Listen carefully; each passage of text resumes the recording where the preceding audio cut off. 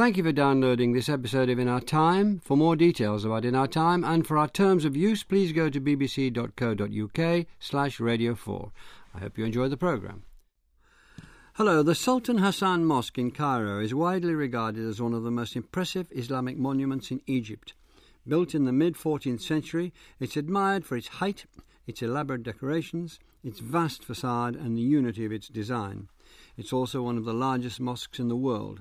It's named after the man who commissioned it, Sultan Hassan, one of the Mamluk rulers who governed Egypt and Syria from 1250 to 1517. The Mamluks were not a dynasty. They were slaves who were imported into Egypt by the country's previous rulers and who seized power for themselves when the opportunity arose. Slaves who became sultans. The Mamluks dominated their region for 2.5 centuries, resisting invasions by the Crusaders and the Mongols before eventually succumbing to the Ottomans. The Mamluk sultans were great patrons of the arts who left behind an immeasurable cultural legacy. With me to discuss the Mamluks are Amira Bennison, Reader in the History and Culture of the Maghrib at the University of Cambridge and a Fellow of Magdalene College, Robert Irwin, former Senior Research Associate in the Department of History at SOAS, University of London, and Doris Behrens-Abouseif, Nasser di Khalili Professor of Islamic Art and Archaeology at SOAS, also the University of London. Amira, could you explain who the Mamluks were and how they came to be in Egypt and Syria? Yes, the Mamluks are actually people of Turkish origin who were imported into Egypt by the previous rulers, the Ayyubids, who used them as soldiers. So they were slave soldiers. And in fact, the word Mamluk means a person possessed or an item possessed. So it indicates their servile origin. But at the same time, we have to understand that this is a very different kind of slavery to perhaps the slavery that most people think of when you use that term. These were very elite slaves. They were very important. They were very powerful right from the outset. And in fact, there was a long tradition of recruiting these kind of slave soldiers into Islamic lands, dating back to the 9th century. Was this getting slaves, getting people from other cultures, pagans, Christians, whoever it was, or non-believers, and so on, was this because Muslims thought that they could not take Muslims as slaves? Exactly, yes. It was illegal, according to Sharia law, Islamic law, to enslave Muslims. So generally, when military recruits were needed, they were brought in from the peripheries of the Islamic world.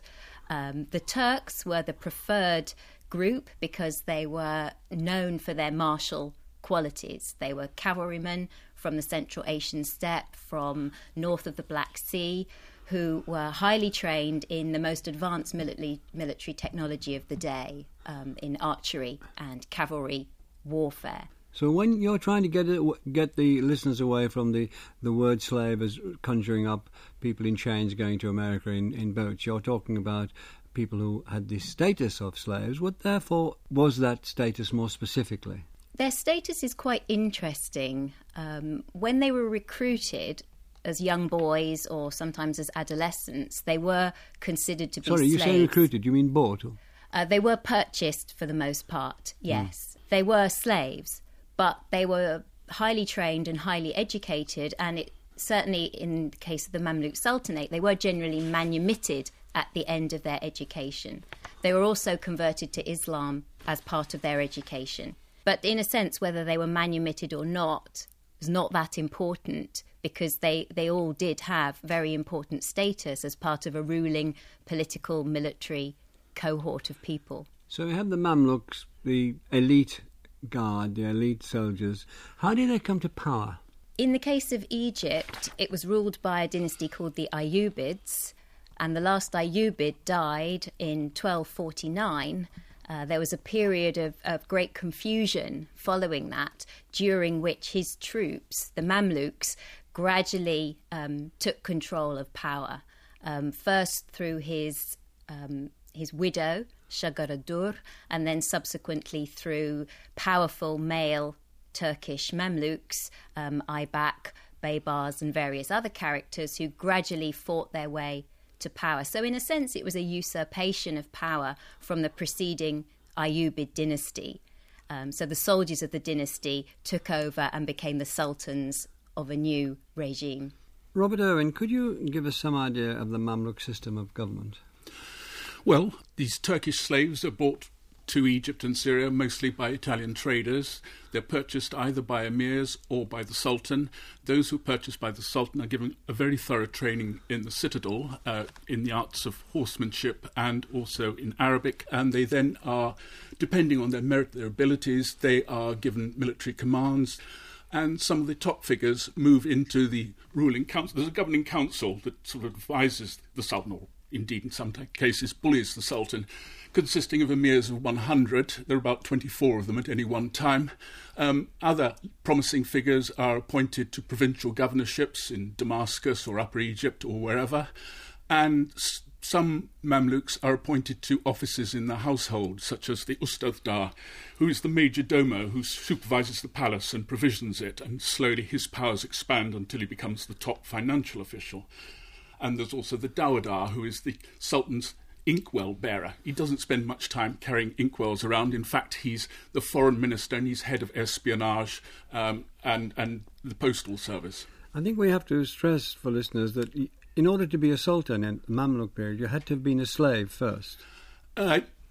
Broadly speaking, that's true. There is a period of a pseudo-dynasty in the 14th century when the descendants... That's quite short in the scheme of things. It is, and a lot of those princelings or descendants of Khalili were not really in control. They were fronts for powerful emirs who were actually running affairs behind the scenes. Yes, effectively, to become a sultan, you have to had a background as a Mamluk. So we're talking about a unique system then, aren't we? First of all, meritocratic entirely. Secondly, from slaves. And then thirdly, with these people able from slavery to command what was a vast Syria, bigger than Syria is now, the greatness of Egypt, taking in other territories, a massive territory. Yes, I mean, it's a very well organised, highly efficient system. The oddity of it is how one becomes sultan. It's a kind of despotism which is powered by assassination or by plotting, and so some sultans last only a few days or months before somebody else more powerful and more decisive takes over. The Mamluk rule is usually divided into two stages. First, the Bahri, and then the Circassians. Can you distinguish those two for us? I can, although perhaps the distinction isn't so very important. The Bahri Mamluks were overwhelmingly Kipchak Turks recruited from the South Russian steppes. The Circassians were recruited, in principle at least, from the northwest Caucasus. But one has to remember that the slavers and those who bought from the slavers were not expert ethnographers. They hadn't a clue, and if one looks at the racial mix of the Caucasus, they would certainly have been Mingrelians and Abkhaz and Ars and Georgians, and quite a few Kipchaks, since there were Kipchak colonies in the Caucasus. But from 1382 onwards, a majority, although not all the Mamluk sultans, were drawn from the Circassian race. I don't think that matters so much. That didn't bring any great linguistic or institutional changes. The languages the army communicated in remained Turkish and Arabic. What does change in the late period is the after effects of plague. The Black Death in 1347, a pneumonic plague subsequently in 1374, and then regular outbreaks of plague. And that has all sorts of impacts. Yes, just to talk about the composition of the Mamluks, some Europeans started coming over to be slaves in order to rise up and share in this military hierarchy. Yes, you wouldn't guess this from the Arab chronicles. They keep pretty quiet about it, but European pilgrims quite often encountered Hungarian, Italian, German Mamluks, some of them being captured in warfare by the Ottomans and sold on to the Mamluks, but others had come of their own free will and made themselves slaves. And some of these Europeans remained secret Christians and held meetings in subterranean chapels. Can I just ask you to develop something you said rather earlier? We're talking about very skillful military force, and particularly skillful on archers on horseback, speed, horses, and this magnificent bow. Can you say a little bit more about that? Because they did sweep all before them. They do. For a while. They have a tough time against the Mongols, who are using identical tactics, but otherwise, yes. The thing about the horse archer is that he remains the state of the art even after the end of the Mamluk dynasty in 1517. A horse archer's arrow can travel faster than a musket ball, and of course he can fire his arrows much faster than an artilleryman can manage his arquebus. So they're not made obsolete by the coming of gunpowder. Doris Behrens-Abouseif, The first person to be formally called Sultan in the Mamluk period was a woman. Can you tell us a little about her? Well, yes. I mean, Shajar ad-Dur had an absolutely exceptional position. And she was really the first person, the first ruler of the Mamluk period to officially bear the title of Sultan. And from this, she remained a unique case in the whole Islamic history. Other women have occasionally ruled, but as regents for the son or unofficially. And this exceptional case was due most likely to, or was due to the fact that she already, under her husband's rule, the last Ayyubid Sultan, al-Saleh, acquired great powers. He trusted her enormously and gave her power and also allowed her to rule during and take the reins of the state affairs during his absence. So this was already her situation when her husband died, and she became the widow, and she became allied herself soon after his death, and after his son and heir was eliminated by Mamluks, she allied herself with the Mamluks, or the Mamluks needed her as a symbol and of continuity, as in order that it doesn't look too much like usurpation of power. She maintained this authority, and I assume that everyone would have agreed that would expected that this is not going to last very long, that this is going an interim situation to legitimize the transition and also to give the impression of continuity and respect in a way to Saleh and Nagmeddin, who was the patrons of the early Mamluks, who is the one who started recruiting them. So it gave a sense of continuity, and she ruled only 3 months. It was not a very long period, but it was a very short. It was short, in fact. But she continued for several years when she married the next Mamluk Sultan, Aybak, also for reasons of continuity, to hold power and authority, and even to issue decrees. And for several years after she was no longer Sultan herself, she had to resign in favor of this second husband of her, who was the first Mamluk male Sultan. Was the notion of legitimacy, it must have been, it was very important for the Mamluks to be thought of as legitimate with their own peoples and also with their neighbours and other courts and armies around them, was it? Can you can you take us into the notion of legitimacy at the time? Because after all, they must have been still thought of these slaves, this army, and suddenly they're sultans, and this is a great empire they've taken over. Yes, the legitimacy plays a major role in Mamluk culture and history. Of course, the word slaves, they were in a way disdained and looked down by some of the other dynasties around them, like the Ilkhanids in the Mongols of Iran, and later on the Timurids of Central Asia, and also the Ottomans. They always reminded them that they should not rule over the holy cities of Mecca and Medina, because they were sons of slaves, or they were slaves and they were not sons of sultans like themselves. So the Mamluks were aware of that. However, the Mamluks themselves were, on the one hand, they stressed very much the idea of merit.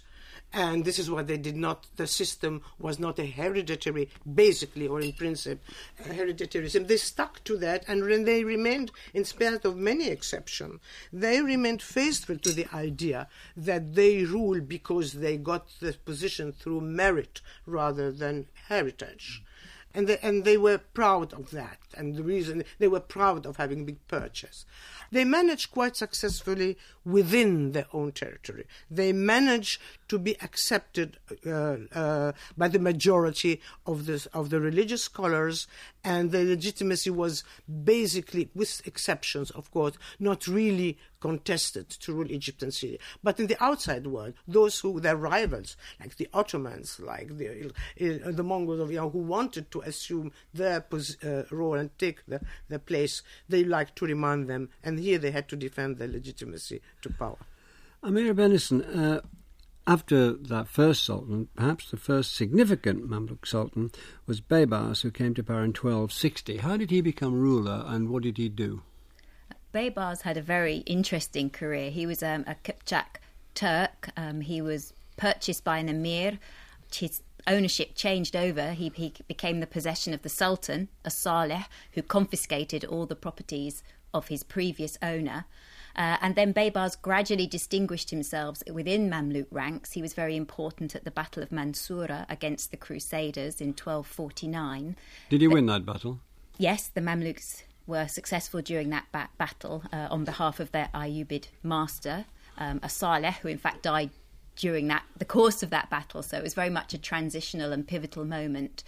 However, in the immediate aftermath of that, when Shagarah-Dur was ruling, followed by her husband Aybak, Behrens was part of a group of Mamluks who actually fled Egypt to Syria and acted as a rebellious group, challenging the legitimacy of those actually ruling in Cairo.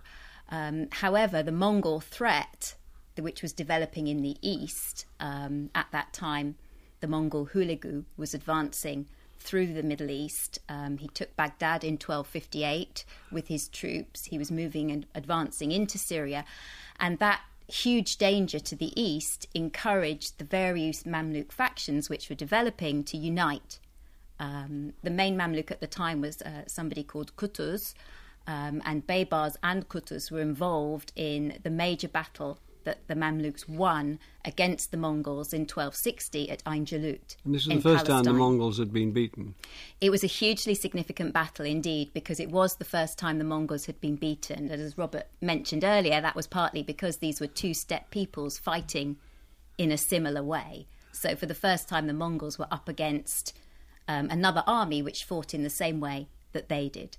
The Mongols were slightly weakened probably by the fact that Hulagu had returned to China to contest the election of the next great Khan, so that the leader was actually absent during that contest. But then Behrens made the next step by assassinating his colleague. He did, yes. Behrens was a ruthless man. He was involved in the killing of an earlier candidate for the throne, Turan Shah. He was then involved in the killing of Qutuz after Ain Jalut. He had a long-standing rivalry with Qutuz. And from our perspective, that makes his accession a particularly sort of nefarious, or makes him a very, very much a usurper. But from the perspective of the Turks, there was the notion that he who kills a king becomes king. So in the killing of Qutuz, he, in a sense, from a Turkish perspective, became the rightful sultan, and he established himself in Cairo. Robert Owen, what did he achieve during his reign, Behrens, the first big sultan of the Mamluks? His big achievement was not to get assassinated or overthrown by a coup d'etat. Looking at the question more generally, there are two things. One's obvious, and the other's not so obvious because it's not really recorded in the Chronicles. The first thing is he ties Syria's destiny to that of Egypt. He works away at destroying what's left of the Crusader states. He doesn't quite finish the job. That won't happen until 1291 with the fall of Acre, but he does take Antioch, Jaffa and other places.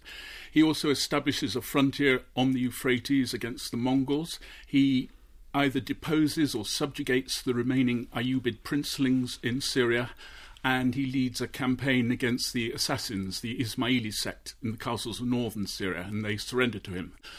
The less obvious thing is that Behrens is the first sultan to have a decent run. You know, from 1260 to 1277 he's sultan, and it's during this period that the whole system consolidates, the hierarchy of the court and the hierarchies of the military commands.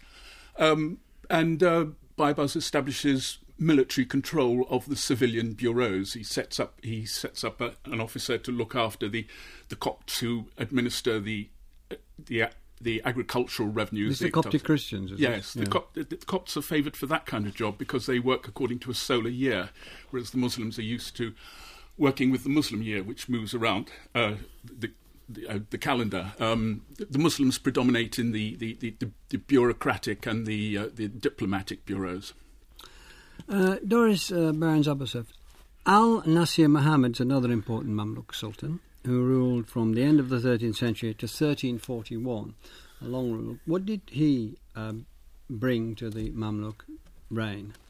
Well, generally, historians tend to consider the long reign of Nasser Muhammad as the golden age of Mamluk history, Mamluk art, and Mamluk culture. One of the main advantage and the privileges Nasser Muhammad had was to rule that long. No one had such a long reign either before or after throughout the Mamluk period. Also, it was a period after Az-Zahir Baibars, that is a period of peace, consolidation, once the Crusaders, the Crusader and the Mongol dangers were eliminated. So it was a period of peace, also of prosperity, as it happened during this period. The Nile flood was quite propitious for development. Even the area of the city of Cairo expanded because the Nile withdrew to the west, leaving more urban space to be developed there. And this situation also of a sultanate which has very good relationships throughout with the whole world around. So he could just now develop and expand, and he didn't try to expand territory, but he had subdued Cilicia, Little Armenia, but anyway, it was a period of peace and economic growth. At that time, of course, we should remember that the Mamluk Sultanate lived on largely on the transit of the spice trade, and for this it was very important to have international relations and with the rest of the Muslim world. He was a great builder, most of all, and this is where he left a great impact. A man who liked all what is beautiful and all what is great. His building program is enormous. Not only what he himself built, but also what he let his emirs around him build. So he completely transformed not only Cairo, but other cities, and it was not only prestigious and religious buildings, like palaces and so on, but also a great deal of infrastructural work. So, everything, especially in the third period, had to be glamorous. He introduced glamour in Mamluk rule. But it did lead to the idea that the notion that I read that at that time Cairo was the greatest city in the world outside China. Amira Bennison, one Mamluk ruler who tried to establish a dynasty was Irwin, who became Sultan in 1279. Can you tell us what he accomplished? Yes, and I mean, really, and a lot of what Nasser Muhammad achieved was in part due to the foundations laid by Baybars and his father, Khalili. Khalili was the father of Nasser Muhammad. He was a military man. Both Baybars and Khalili were sultans who were very much commanders-in-chief and leading the army. And just as Baybars had moved against the Crusaders and tried to consolidate control over Syria, Khalili was the person who completed that job. He continued to reduce a number of different Crusader strongholds. He invested Acre. He died shortly before Acre, the last Crusader stronghold, actually fell, but his son, Al-Ashraf Khalil, completed that task. So he made Syria much more secure. He was also the Mamluk who was most successful at actually pushing the Sultanate towards a dynastic inheritance. He was succeeded by his son, Al-Ashraf Khalil. He was succeeded by other sons, including Nasser Muhammad. And in fact, his descendants, or his Mamluks, ruled all the way up to 1382. Robert Owen, can I come back to Cairo for a moment? I just dwelt on it rather briefly there. Can you give listeners some idea of what it developed from and what it became, the sort of size and magnificence of it? Well, one thing that happens is the citadel expands enormously, so that it's housing thousands of people, including a lot of Mamluks in barracks, and it becomes a small town in its own right, overlooking the rest of Cairo. In the centre of Cairo, the old Fatimid palaces, and the road between them, the street between the two palaces, is those old Fatimid palaces are slowly demolished, and instead a kind of grand parade route is made with great Mamluk foundations, mosques, madrasas, that is teaching colleges, and khankas, Sufi monasteries as it were, are built, and it makes a perfect setting for the Mamluks to parade on accession day and things like that. There's also a big maidan, or big open space at the foot of the citadel where various ceremonies are held and also military exercises. That's happening at the centre. What's also happening is that the Cairo in general is expanding. There are a lot of immigrants coming into Cairo. It's some of them from the countryside, which is in the late period getting increasingly depopulated. There's a movement to the cities, and the Bedouin are taking over agricultural lands in parts of Egypt, but also a lot of foreign immigrants. When Ibn Khaldun arrived, the famous philosopher-historian, arrived in Cairo in 1382, he described it as the capital of Islam. There are a lot of people coming from Seljuk Anatolia, from Iran, from Iraq, looking for patronage or at least safety. So generally, Cairo really expands enormously in spirit, and that despite the plagues. Doris, they were great, as we've heard now, and they're great patrons of art and architecture. Can you describe, did they have a style? Is there a Mamluk style? And if so, what is it? Oh, yes, absolutely. And I think if we went, someone has recently raised the question, is there any Mamluk culture?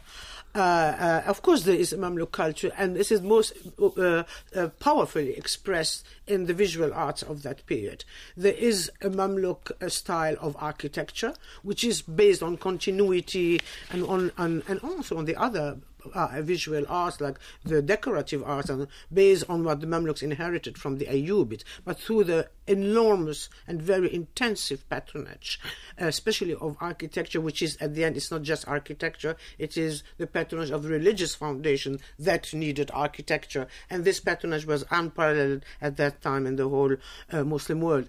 In many of the arts, we have influences from Muslim Spain, from Iran, from Anatolia, even from Europe. From the Maghrib as well, from Muslim Spain coming to Cairo, and you see traces of these influences in many aspects. Amira Bennison, they seem to have been extraordinarily well organised.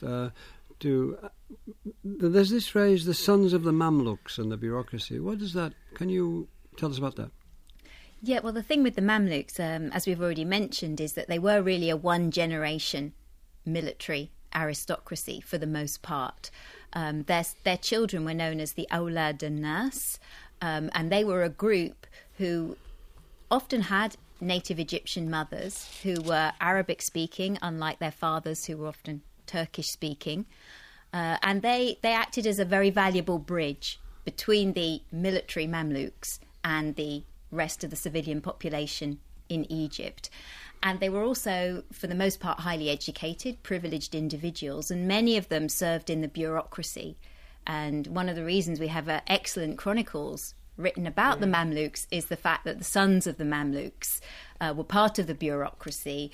They had a foot in each camp, if you like, both with the Egyptian population and with the Mamluks themselves, and they wrote these very detailed histories about the Mamluk era, but also served all kinds of functions as men of the pen, if you like, as bureaucrats, as diplomats, as ambassadors in some cases, as religious scholars. So there was a sort of a bridging group who mediated between the Mamluks and everyone else, and who provided a very well-educated administrative cohort. And these are basically are founded around the sons of the Mamluks. That's right, yes. I mean, they were occasionally recruited into the military, but that tended not to be particularly successful. For the most part, they were kept out of the military unless there was desperate need for them. What was the attitude of the Mamluks to religion? We're told that when they came in from several different religions and were converted, how converted were they? I mean, for instance, they liked drinking a lot. What else did they not go along with? I would regard the Mamluks as more seriously religious than the vast majority of their subjects. They do receive a proper formal education in Islam and in Arabic, and some of them write religious treatises, and some of them develop such an expertise in Sharia law that they can actually deliver fatwas, juridical decrees, or rather verdicts. Occasionally you get hints that shamanism or whatever their previous religion has survived in one or two cases. Ibn Battuta, a North African traveller, mentions the governor of Alexandria who used to worship the sun. So Islam didn't always take.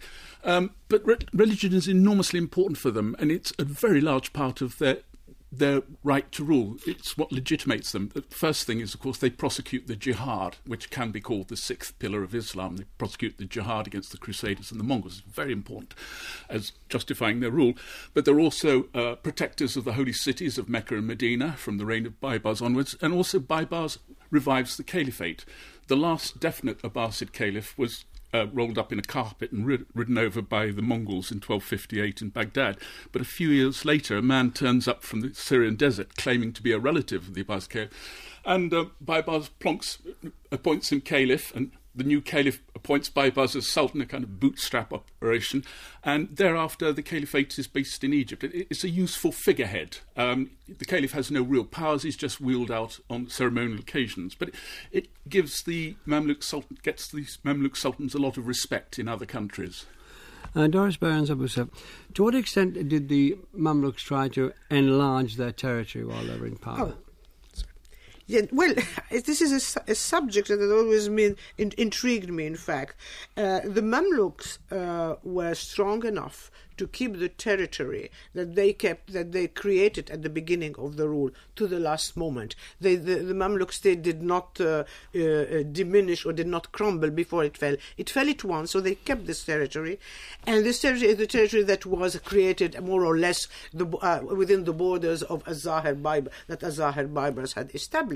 What is very interesting is the Mamluks controlled much more territory than the one they really ruled directly, but the whole South and East Anatolia, including Cilicia or Little Armenia, Yemen largely, and Nubia, and up. So, and many of these territories were the Mamluks did not try, like the Ottomans after them, to continuously colonize and expand the territory. They did a great deal through vassalage. So their vassals in Anatolia, Cilicia was a vassal state of the Mamluks. Yemen, more or less, a bit more complicated, and so on. So they worked through that. Rather, Cyprus in the early 15th century, from 1527 to the end of Mamluk rule, was a vassal of the Mamluks. So in other words, they took the existing rulers and asked for a big tribute payment to them. And loyalty, yeah. Sometimes tribute direct, like for example Yemen, the tribute of Yemen was very important. It was in terms of goods and so on. But sometimes Cilicia also was tribute paying. Some of the Anatolian principalities, for example, it was just being there for strategic reasons as a buffer zone between them and the Ottomans. It's not necessarily the tribute, but just to control and keep the Mamluk, to safeguard the Mamluk borders to Anatolia. So it wasn't a territorial ambition in the sense of Tamerlane, who also crashed into Syria and disturbed things rather there. It wasn't that sort of territorial ambition.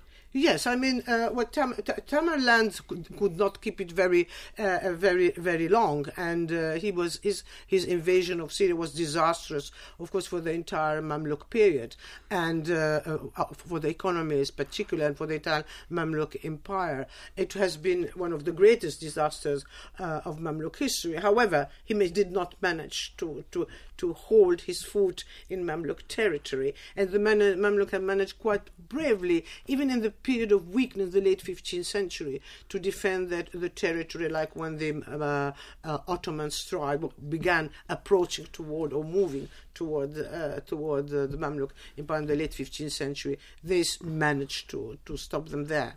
Perhaps this was the reason why they were looking for expanding. They just were confined to that territory. But nevertheless, Amira Bennison, the Mamluks defeated or expelled the Crusaders, repelled the Mongols, and somehow survived Tamerlane the Great, and somehow, despite the Black Death and the bubonic plague, which was raging from there right across Europe, as we know, to continue to win.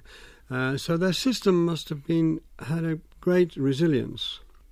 I think the Mamluk system did overall have a great deal of resilience, and I think part of that was the cultural contributions which they have made, which have already been discussed, the money they had poured into Cairo in terms of building up a religious infrastructure, building up a population who had close links with them, whether they were commercial, religious, as sons of Mamluks. And this sort of enabled them to establish a kind of bureaucratic machine which to some extent ran itself on through this period, despite the knocks that the Mamluks were receiving. And they did create a very sizable territory, as we've heard, sort of ranging through Syria, Egypt, but pushing up into what's now Turkey, Iraq, and down into the Sudan. So they were a very powerful and important regime. They were greatly aided, of course, on the commercial front by their control of the spice trade. But then the Portuguese came in to try to take the spice trade away from them, didn't they, Robert Irwin? Yeah, in 1487, Bartolomeo Diaz rounded the Cape of Good Hope. Thereafter, the Portuguese have direct access to the spices themselves. One should add, perhaps here, that spices doesn't just mean pepper and nutmeg, although pepper was important. It's any high-value, low-bulk commodities, so minerals and dyestuffs, all sorts of stuff coming from India and points further east. And the Portuguese have direct access, but they're not satisfied with that. They set about trying to blockade the Red Sea. They find this extremely difficult to do, based on from Hormuz and the Gulf and the island of Socotra. And they establish bases in India, but they can't quite enforce a complete blockade and stop the Mamluks getting spices. They had great ambitions. They also hope, having got into the Red Sea, that they'll steal the Prophet Muhammad's body and trade it for Jerusalem. None of this happens, but what does happen, and that is really a disaster for the Mamluks, is it distracts Mamluk military attention, and the Sultan Council Ghuri, the second to last sultan, sends off his regiment of musketeers, the 5th Regiment, to the Red Sea area, so it's not available when Selim, the Ottoman Sultan Selim, invades Syria in 1516, and that's part of the big disaster coming. Can we talk about that then, Amira? The big disaster come. The Ottomans, they were expansionist, very, and how did they take over? How did they defeat the Mamluks? Well, in a series of campaigns down through Syria. Obviously, we should probably step back a bit and say, of course, the Ottomans captured Constantinople in 1453. And from that point onwards, they became more interested in expanding southwards through Islamic lands. They also wanted to guarantee their eastern frontiers against the rising power in Iran, the Safavids. So they had important strategic and ideological reasons for wanting to move south into Mamluk territories as the Mamluk regime became more occupied with other issues. Although, as Robert's pointed out, the Mamluks were developing gunpowder weaponry, so we can't say that the reason the Ottomans defeated the Mamluks was exclusively because the Mamluks were cavalrymen and the Ottomans had sort of appropriated a new military technology. On the other hand, the Ottoman units of the time, the Janissaries, were very, very highly trained and very skilled in their particular form of warfare, whereas the problem with the Mamluks in the later eras was perhaps that they weren't training as regularly as they had done previously. There had been problems with attrition in the Mamluk forces due to the repeated plague epidemics, due to there were less Mamluks, possibly due to declines in revenues in Egypt through poor harvests, the rise of the Bedouin in the south. So the economic underpinnings of the Sultanate were faltering, which meant their army was less strong. But we're also told that the Ottoman army was just bigger. Indeed, yes, as I've said, there were less Mamluks than before, so the Ottoman army, as it advanced, had the advantage. It also didn't help that the Sultan Council Ghuri fell dead in the middle of the battle. That must have had a depressing effect on his troops. He seems to have had a stroke and fallen off his horse, and then people start deserting. I think the Ottoman victory at Maghrib was a bit of a fluke. But perhaps at this stage, no one would have stopped the Ottomans. They were advanced. I mean, there was something like almost in a kind of inevitability, the way the Ottoman Empire was growing at that time.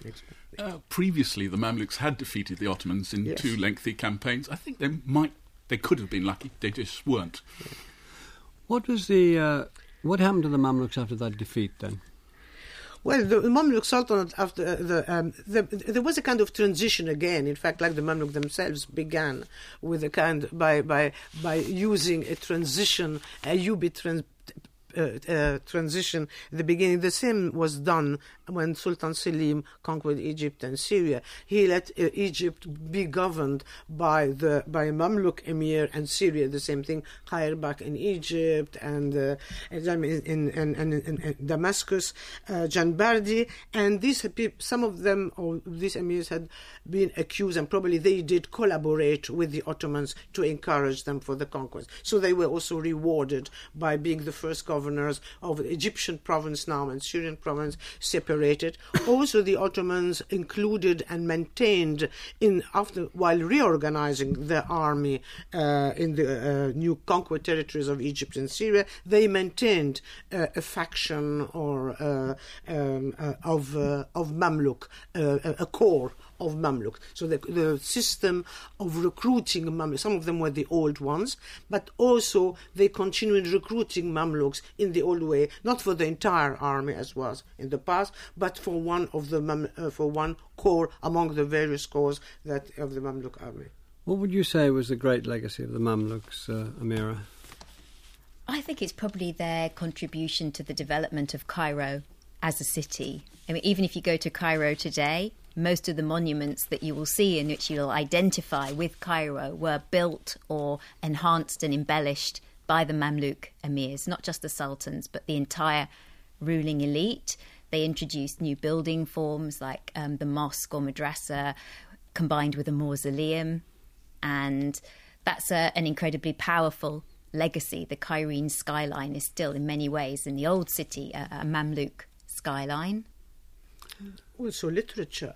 The literary heritage of the Mamluk period is absolutely enormous in terms of historiography and encyclopedic works, and I think it is this is one of the best documented, according to narrative sources, not archives, the best documented periods of history, of Islamic history anyway. There's hardly any notable person who has not been recorded in some sources, biographical or otherwise, or in the chronicles. There is, and also in literature, in poetry, the poetry of the Mamluks is very innovative, and it is being recently just discovered, or its merits are being discovered as a very much down-to-earth political kind of poetry that did not exist before.